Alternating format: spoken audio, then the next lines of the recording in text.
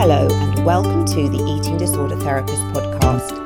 This is a podcast to help you find peace with food and overcome disordered eating. And I'm Harriet Frew, aka the Eating Disorder Therapist, and I'm so excited to share with you all kinds of stories, tips, information and guest interviews to help you on your journey in finding peace with food. So thank you so much for listening today. Today I have a guest on the show and I'm talking to Thomas Henley, passionate autism advocate, public speaker and online content creator.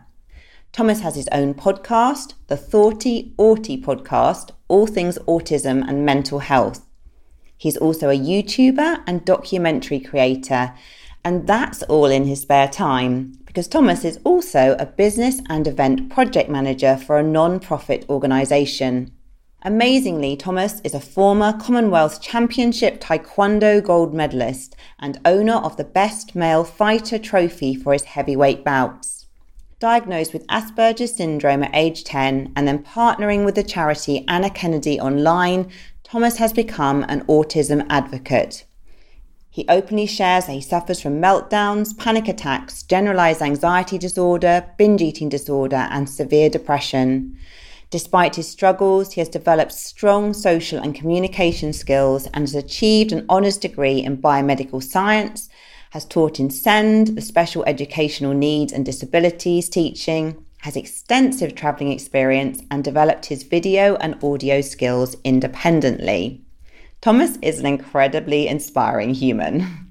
So I'm really excited to be speaking with Thomas today about the whole range of different topics, from hearing his personal story of struggling with his own mental health issues, including having bulimia as a child, this then morphing into binge eating disorder as an adult, then talking about his diagnosis with Asperger's syndrome at age 10, and more about the role of how autism interplays with eating disorders and interoception. We'll also be addressing stigma around males having eating disorders and the impact of sport and eating disorders when there is pressure to be a certain weight or size. So lots of really valuable content coming up. I'm really looking forward to speaking with Thomas today. Let's get to the conversation. Hi, Thomas. Thank you so much for coming on the podcast today. It's nice to meet you, Harriet. How are you doing? Yeah, no, I'm good, actually. I'm enjoying the autumn vibes. Yes, nice crunchy leaves and lots of colours on the floor. Yeah, absolutely. And we've had a bit of trick-or-treating in our neighbourhood last night. I don't know if that's happened for you, has it, for Halloween? You know what? It's usually something that happens quite a lot, but we had nobody this year. Nobody came around. It was fairly disappointing, but we didn't have any pumpkins outside, so I guess maybe we didn't sort of say, you can come and get sweets and stuff here, but... Sure. Okay. So, Thomas, so great to have you here. Would you just start off, please, just by introducing yourself to the listeners, please? Sure. So I'm Thomas Henley. I am an autism and mental health advocate. I do a lot of my own work in terms of YouTubing, my own podcast. I've done a documentary, and I have quite a strong background in biomedical sciences. Basically, over the past many years of my life, actually, I've been doing a lot of writing about my own experiences with depression, anxiety, a number of different disorders that I've had to deal with, and basically put that in a lens for people who don't have them to better understand those conditions, and also to share some of my own experiences, things that I found helped and things that I found didn't help, in order to try and help people.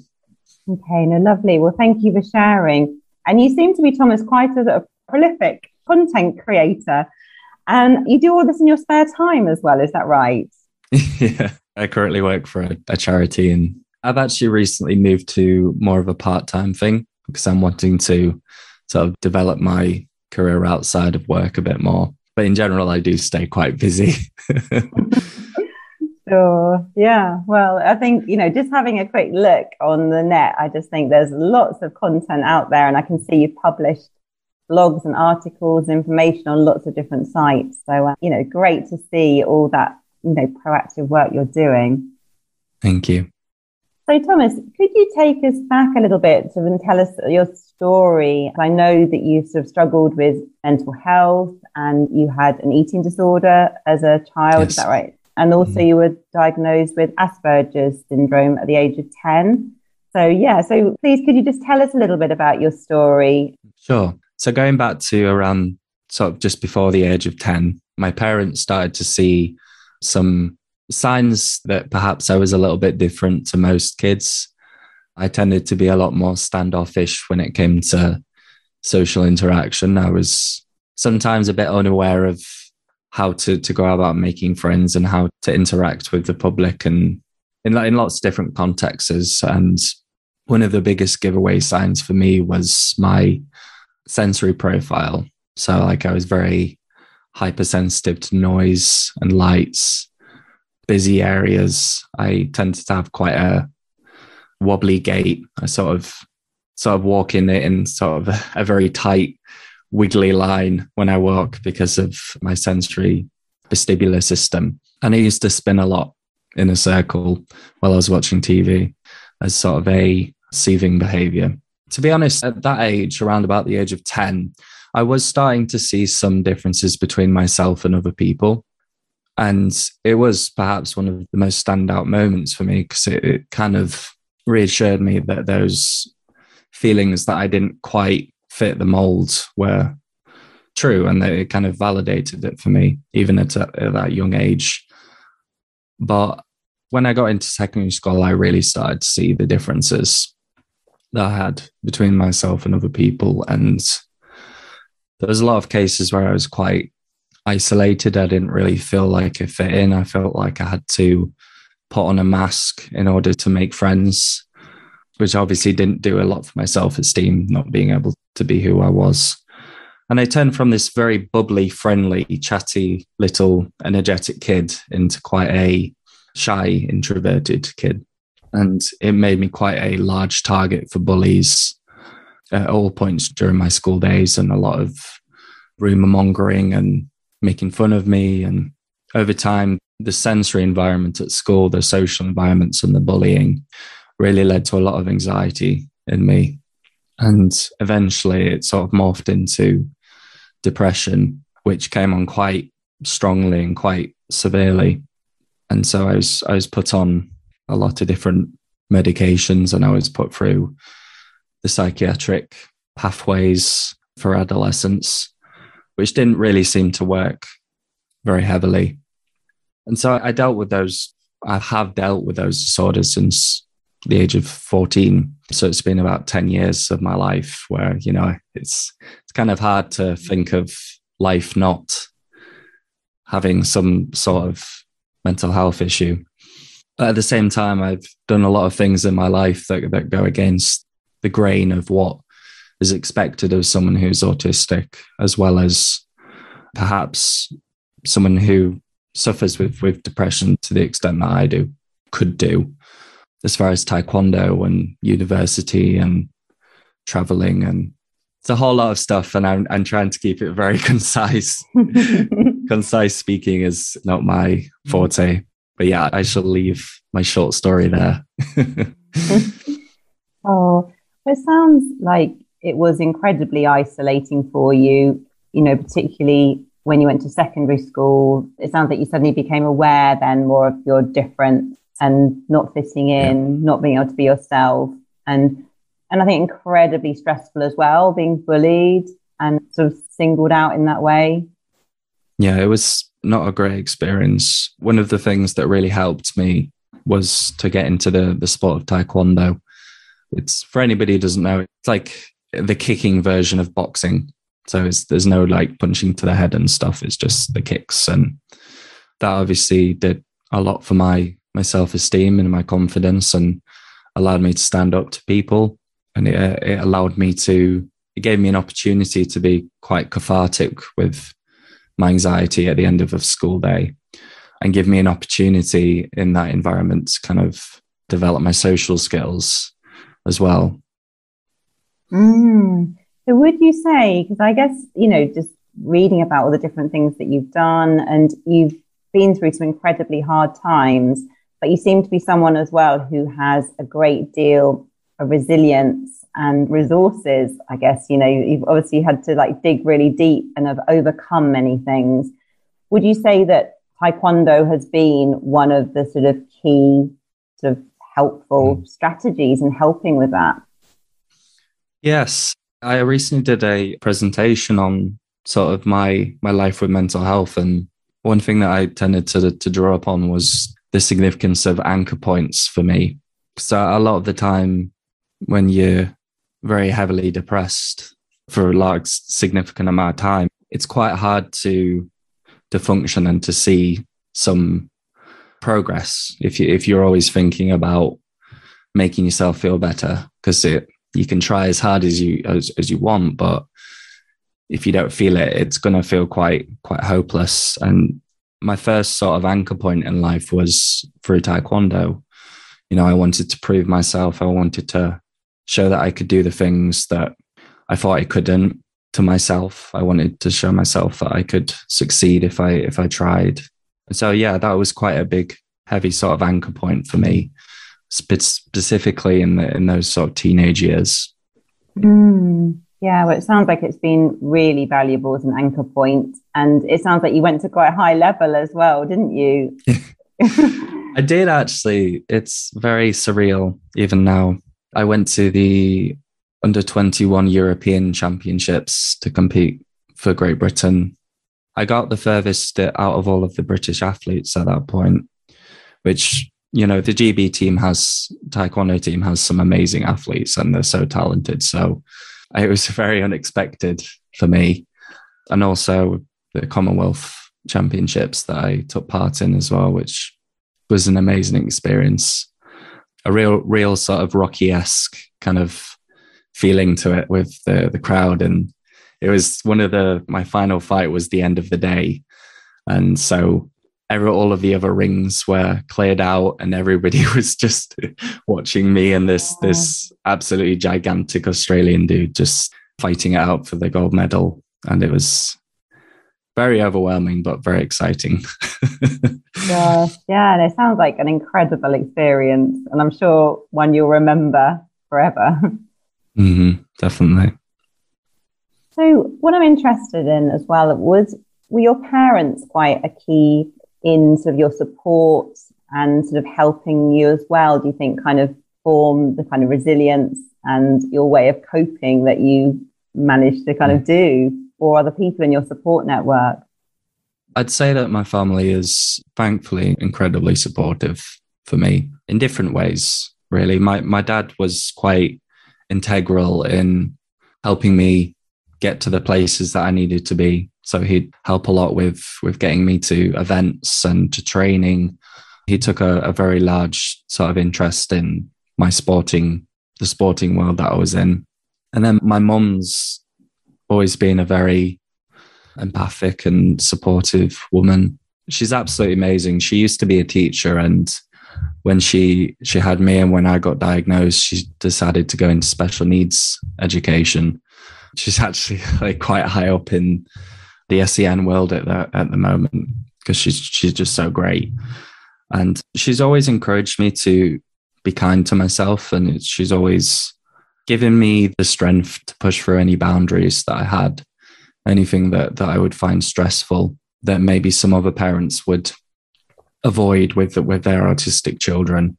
She would introduce me to those stressful environments, but not put the pressure on me to do too much. She'd give me a taster of it and try and ease me into things that I found hard. And that's the same for anything really in life. And, you know, even in my adult life, like with Taekwondo and with university and with traveling, often with autism, there comes a lot of what's called executive dysfunction. So life skills and things are quite hard to learn and ingrain due to the nature of how we think and the anxiety levels. And even now, if I'm struggling, she's quite a strong sort of rock for me both my parents are. They're just lovely people. It was a bit hard for them when I was an adolescent because I was very closed off. So the mental health side was quite hard for them to deal with. But in terms of like the autism and the difficulties that I had, they were amazing. Mm. So Thomas, could you tell us a little bit more about your experience with bulimia as a child? Mm-hmm. So, like when you have all that anxiety and when you have all that sort of difficulties with depression, you kind of need an outlet for it if you're not expressing it. And I didn't tend to express things outwardly. So I wouldn't get angry at people. I wouldn't shout at them or misbehave or anything like that. And a lot of the time I would take out my sadness and take out my stress and frustration on myself. I self-harmed quite a bit when I was younger for a good few years. And one of the things that I did when people started to notice my scars and my parents noticed, I quite often gravitated towards sugar. Yeah. So I'd use sugar as a coping mechanism. I mean, I know a lot of people have like, if they're feeling bad, they want to eat some chocolate or have some sweets or have a sweet treat to bring their mood back up. But for me, it was kind of a bit of an extreme, and I used to stockpile lots and lots of sugary sweets and things like that, and 2-liter bottles of Coke, and I would basically just try to make myself feel ill with the sugar, with the insulin spikes, because if you have the sugary things, your energy goes up and then it comes back down. And what I wanted was the coming back down bit, which relaxed me. And that was kind of like the seed of the bulimia. And when I started to become a lot more self-conscious and low self-esteem, I started to feel quite bad about my body. I felt quite bad about myself, and I felt like I needed to, sounds bizarre, but punish myself for feeling the feelings that I felt. Eventually I started to want to improve my body, so I started to be sick after I had these sugar binges, which obviously wasn't very good because it led to a lot of dental problems and a lot of acid reflux and all sorts of nasty stuff. But it generally went quite unnoticed, which is why it was one of the things that I gravitated towards. It's actually quite strange because it's nowadays I've managed to control that part of bulimia, but I still have that element of binging in my life as well. So nowadays it's more the case that it's more of a binging disorder now rather than bulimia because it lacks the purging element. But yeah. So thank you for sharing. And it sounds like it was quite sort of driven by this sort of drive, I guess, to control how you were feeling. And like you were saying, like you'd eat the sugar and you get the high and then you would sort of come down, and it was the kind of coming down that you were kind of seeking. Mm-hmm. Were you actually dieting or restricting your eating around those sugar binges, or was it something a bit different from that? It morphed into that over time, especially when I started competing in Taekwondo, because there tends to be quite strict dieting in Taekwondo. It's a lot about being tall and being skinny, and the taller you can be for a certain weight class, the better you generally perform. So it's got a very unhealthy component of it, and it's something that I've seen in other athletes in Taekwondo, and that was definitely a thing for me because I really struggled to control the binging element of me, and I still wanted to compete, and so it led to me consuming a lot of my calories in the evening and not really eating enough during the day, which sort of fed into that hormone cycle. There's ghrelin and leptin hormones just threw my brain out of whack. I think you just raised a really good point there as well about like being in sport, and Taekwondo is one example, isn't it? But where there is that pressure to, look a certain way or achieve a certain weight. And I guess it leaves a lot of athletes perhaps struggling with their relationship with food. Yeah, I definitely think in nowadays I've taken a lot of steps to try and control that. I find that making sure that I get in some soluble fiber in the morning, like porridge, does a lot for me. Sort of stabilizes my energy levels and concentration throughout the day, and also isn't too filling for me because I don't tend to eat a lot during the start of the day. And definitely a large component of my recovery at the moment would be the sort of fitness lifestyle that I've adopted.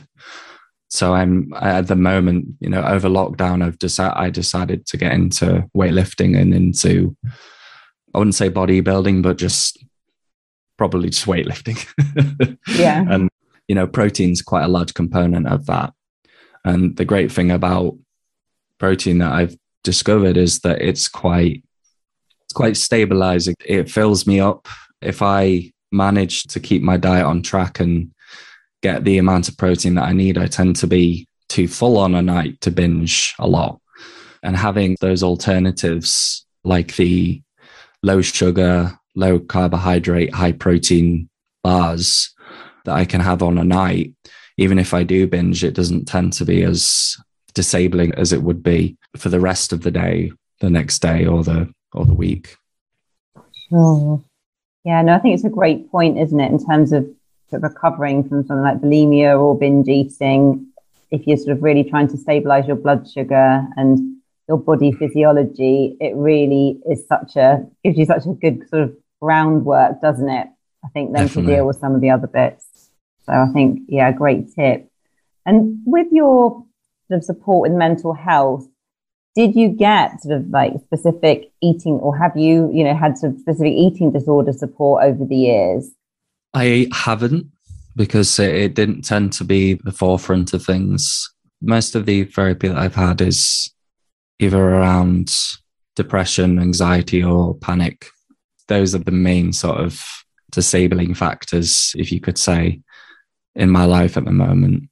So I wouldn't say that I had specific support for it, but I definitely feel a lot more on top of my eating disorder when my mental health is in a better place. Yeah, and it makes a lot of sense, doesn't it? And I guess it just shows the importance of not looking at any one mental health condition in isolation, because there's often lots of things going on, isn't there? Maybe like anxiety, depression, self-harm, eating disorders, and it all can become quite a kind of complex knot, can't it? And it needs a kind of holistic approach.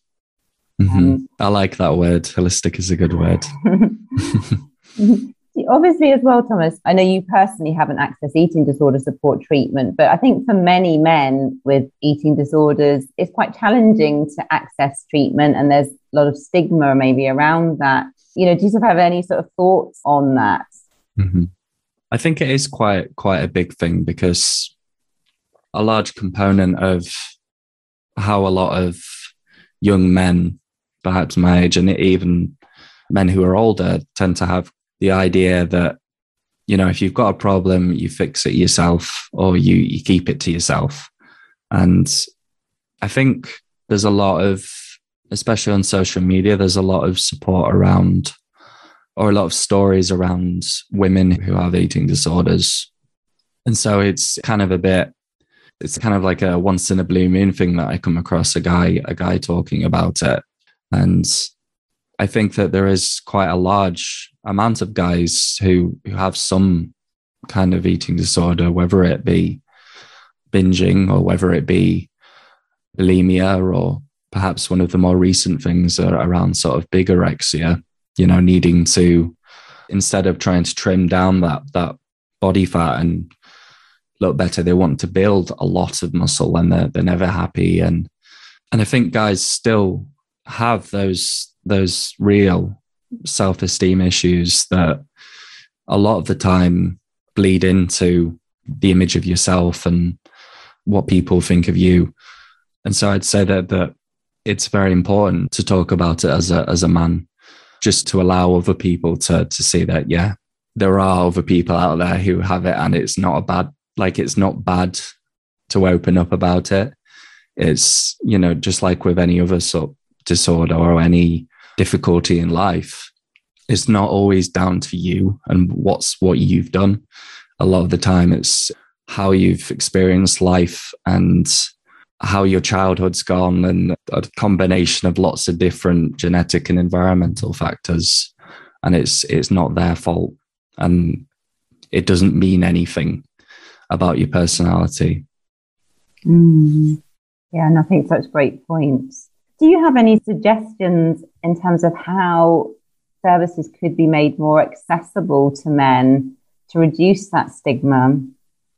I don't have any personal direct sort of eating disorder therapy, but I do know that maybe if there were more men who were open about it and felt more empowered to talk about their experiences, then maybe we would see a shift in that. I think, you know, quite often vulnerability and emotional openness is more characterized as a more typical female trait in the eyes of most people, which obviously isn't the case. I think that in general, maybe men tend to be less like that, but you know, we're all human beings. We all have, well, most of us have the capacity to be empathic and to be open, and we do want to be heard and understood and validated. And so if we can sort of shift that idea of what masculinity is and what, you know, opening up about your experiences should be interpreted as, you know, weakness versus strength, then maybe there might be a shift in how men are open to sort of going into that kind of therapy. Yeah, no, very true. I think we do need to have more male voices, don't we? I know the Freddie Flintoff documentary was quite helpful, wasn't it, last year? I think in terms of... I haven't seen that. Yeah, no, it's one that's probably worth a watch when you have a spare couple of hours. Sure. Yeah. Is he like a cricketer or something? Yeah, he's a cricketer, and okay. Yeah, he suffered from bulimia. Yeah, no, to be honest with you, I probably wouldn't have even known that before the documentary, so don't worry. I'm not very up to date with the people in celebrities and stuff. Yeah, no, me neither. So I'm quite interested in Taekwondo. Was it acknowledged that maybe some people were struggling with their relationship with food or eating disorders, or was it not really talked about? I think it's one of those things that have been instilled into the sport. You know, if there's not really support for that, if anything, you get somewhat shamed if you can't make your weight, you know, not being professional. Or I can't recall any talk about healthy management of eating. You know, it's very much left up to the teenagers and young adults and kids to try and, or adults of those kids to try and sort that out. There wasn't any particular, you know, set of seminars that you could watch about how to healthily cut weight and how much weight cutting is too much. And I think definitely, you know, it's quite a unhealthy environment for sort of instilling those eating disorders. Yeah, it's an unfortunate thing. There hasn't been really that much support for it in the Taekwondo community, specifically in the UK. Sure, it's really interesting to hear. I know I've worked with ballet dancers, gymnasts, jockeys, you know, other people that have experienced that real pressure to look a certain way, be a certain weight.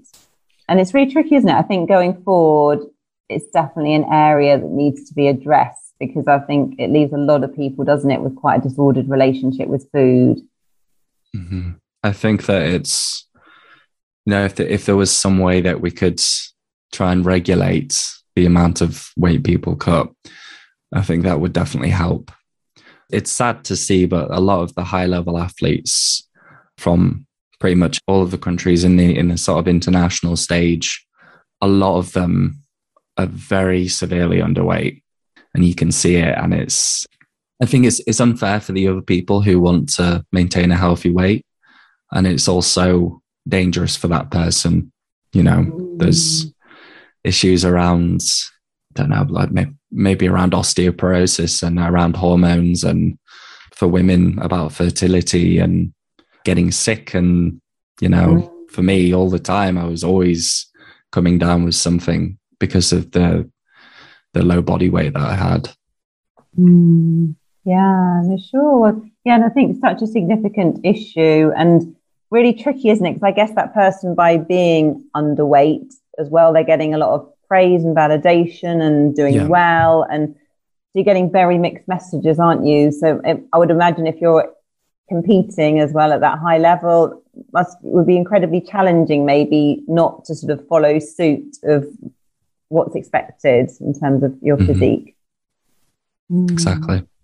Yeah. So could you tell us a bit more about the link between autism and the interoception and how that affects kind of your ability to, or not specifically just yours, but one's ability to be able to sort of tune in maybe to hunger and fullness and the body cues? I think it's quite an important thing to talk about, because I know a lot of advocates in the social media community that haven't really heard about interoception. And it's kind of similar to a concept called alexithymia, which is basically something that occurs in most, like a very large majority of autistic people. And it's a difficulty noticing and categorizing emotions.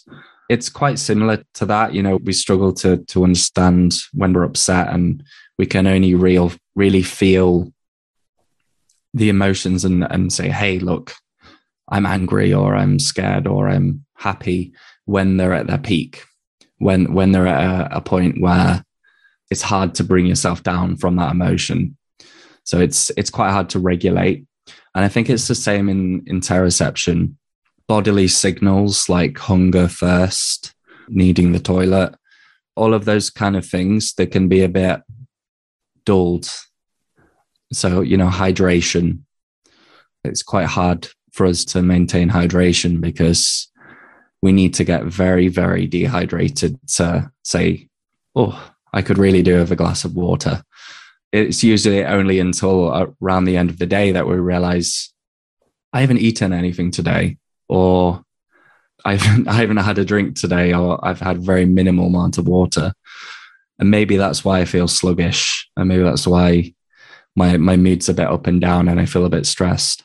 And so it can kind of interplay with, particularly for me, with eating disorders, with binging, because I'm currently on a medication called mirtazapine, which is sort of anti-anxiety, sedative / antidepressant kind of medication. And its side effect is that it's an appetite stimulant. And I could go happily all day not eating at all. But as soon as I have the mirtazapine, it's like I can see my hunger for the first time all day, and it makes me ravenous. I'm like, oh, I need to eat everything. And trying to navigate my mental health, my world of mental health, trying to help with my anxiety and depression, it's kind of had effects on other areas of my life, like binging. And so I always have to take into consideration how I'm going to feel after having my mirtazapine.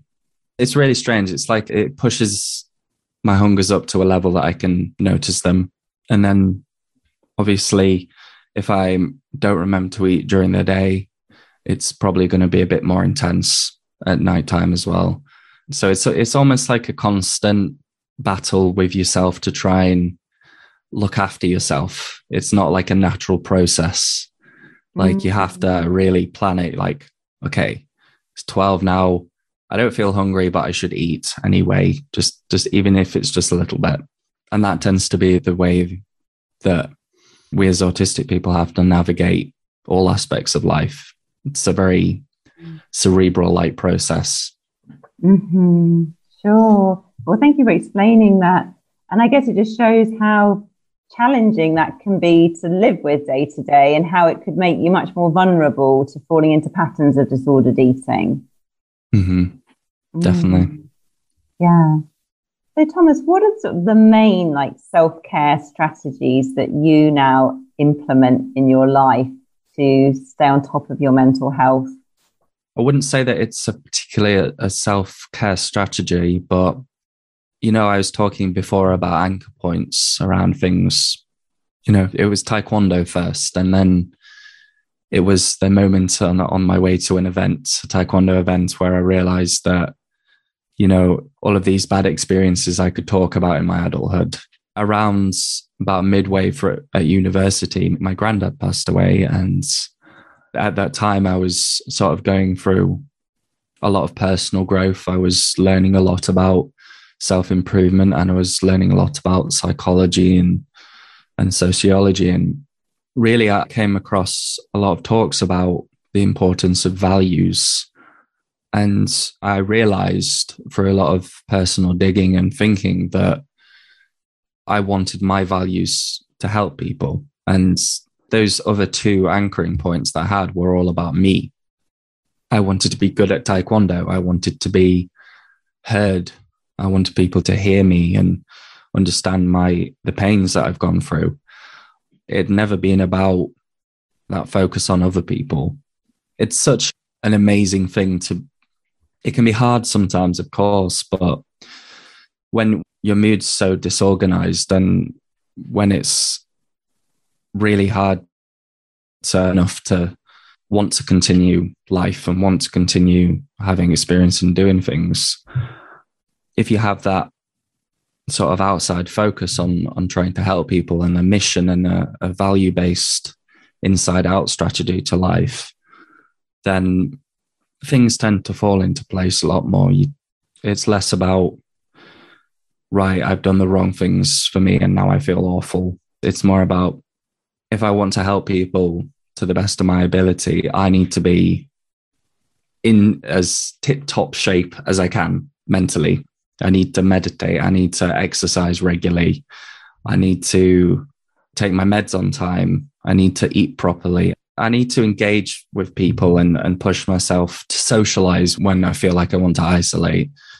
And it's those kind of things that have helped, but it's the values-based thing, the wanting to help people that's pushed me to help myself, in a sense. It's self-esteem being quite low and lack of care about yourself. It doesn't really lend to having those strategies, but if it's for other people and for your mission, it feels a lot easier to do, if that makes sense. Yeah, and it makes a lot of sense. I think it's just incredible to hear as well, just how you obviously from quite a young age as well got really sort of rooted in your values, haven't you, and your purpose, and walking that road as much as you can in line with those. So I think it's just really wonderful and inspiring to hear. Thank you.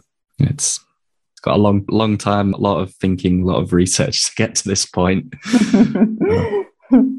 So Thomas, where can people find you if they want to listen to your podcast, find out more about the work you do? Yeah, I've recently made my website, thomashenley.co.uk. There's a bunch of stuff and links and stories about my work and such. But you can also find me on YouTube and social media at Asperger's Growth. I typically used Instagram more than anything. And my podcast is the 40 podcast, which is available on Spotify and Apple Podcasts and Google and all of those other ones. And of course, if anybody has any questions, they're very welcome. You're very welcome to send them over to my email, aspergersgrowth@gmail.com. Okay, no, lovely. Well, thank you. And I'll make sure all those details go in the show notes. I'm sure that there will be, quite a lot of people interested in the follow-up. Thank you, Harriet. So, Thomas, I just want to really thank you for coming on the podcast today and for sharing your story and all these valuable insights. Really, really appreciate it.